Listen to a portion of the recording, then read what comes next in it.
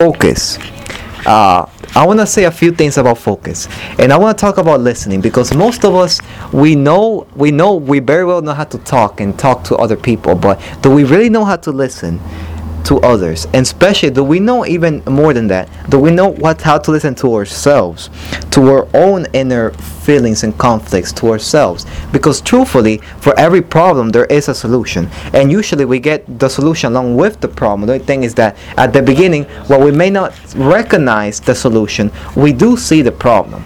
So I would like you guys to really come to I would like you guys to really come to see yourselves and really see and really find out, are you hearing what other people are saying, or are you listening? Because there's a big difference between listening and hearing. Because when we hear things, there's a sound and we know somebody's saying something, but are we really listening? Listening is the understanding. Listening is our own inner interpretation of, or our own intuition of the interpretation of what others are saying to us and about us, and our perspective of the world is very well made up of, which very well may mean it may be the nature of our own reality of the world around us are made up. The things that are real to us are things that we perceive them as real, because nothing is more real to us than the things that we feel, that we feel concretely, that are real to us. Even though I know that